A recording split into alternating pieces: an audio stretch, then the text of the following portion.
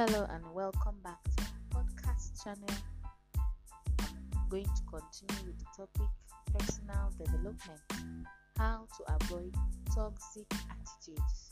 If you're just joining us, please do well to follow us and listen to our previous podcast messages and keep to track of how to get tips, mind-blowing tips to develop yourself.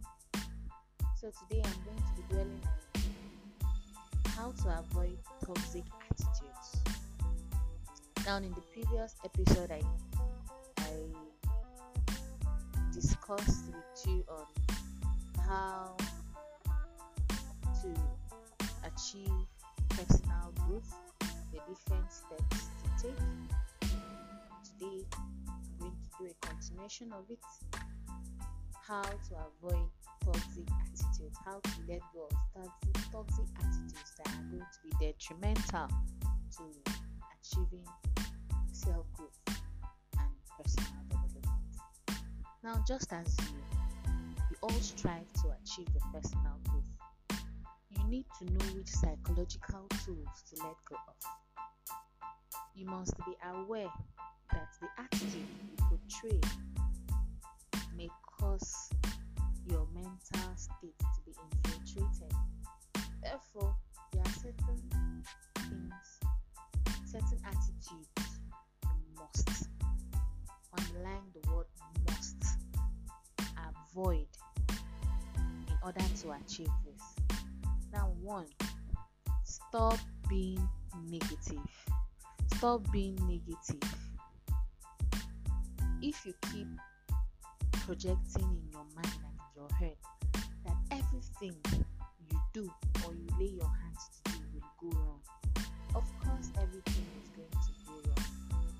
Prophesy positivity with your mouth, and when you prophesy positivity in your mouth and in your heart, because what a heart thinketh, so is what he or her mouth speaketh. That is what is going to happen to you. 2, stop waiting idly. Stop being lazy. Success is never going to come knocking at your door looking for you. If you do not move forward and grab every opportunity you find coming to you each day, then OYO, it's an acronym for on your own. You will always be the same year in and year out if you don't get up and do something. Even the word of God says there is no food for a lazy man. And you can refer Proverbs 20 verse 13, Genesis 3 verse 19, and 2 Chronicles chapter 15 verse 7. The list and Bible verses that support this goes on and on and on. All you just have to do is wake up and do something, no matter how small or little it may be. 3, not believing in your own success. A lot of us are very guilty of this particular one. If you convince yourself that you are never going to succeed, then trust me, you won't. As a man thinketh in his heart, so shall it be. You can refer to Proverbs 23 verse 7. Number 4, putting the blame on others. How many of us are guilty of this one? I usually call this one "it wasn't me" syndrome in quotes. Learn to take full responsibility for your actions, for your problems, for your mistakes. Blaming others for your misfortunes and mistakes is never and will never be a way out. Number 5, not asking for help. This one has to do with self-ego and pride. I will not ask. How many this, how many that. If you need help from someone, if you need idea from someone, if you need advice from someone to succeed in life, ask.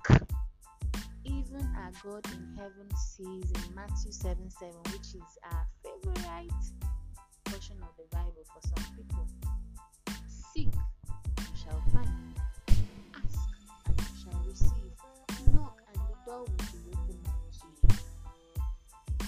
So there are people out there with a heart of giving, with a heart to help people.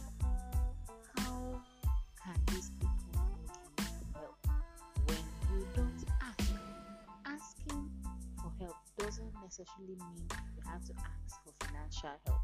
You can ask people for advice, people you see as an inspiration, people you know that are better than you. These people can be in form of your friends, your spouse, your family, your co-workers, your professionals. The list goes on and on. If you don't ask for assistance, then you are truncating your chances of success in life. If you want to move towards personal growth and developing yourself, all you just have to do is ask. And trust me, asking is not going to take anything from you.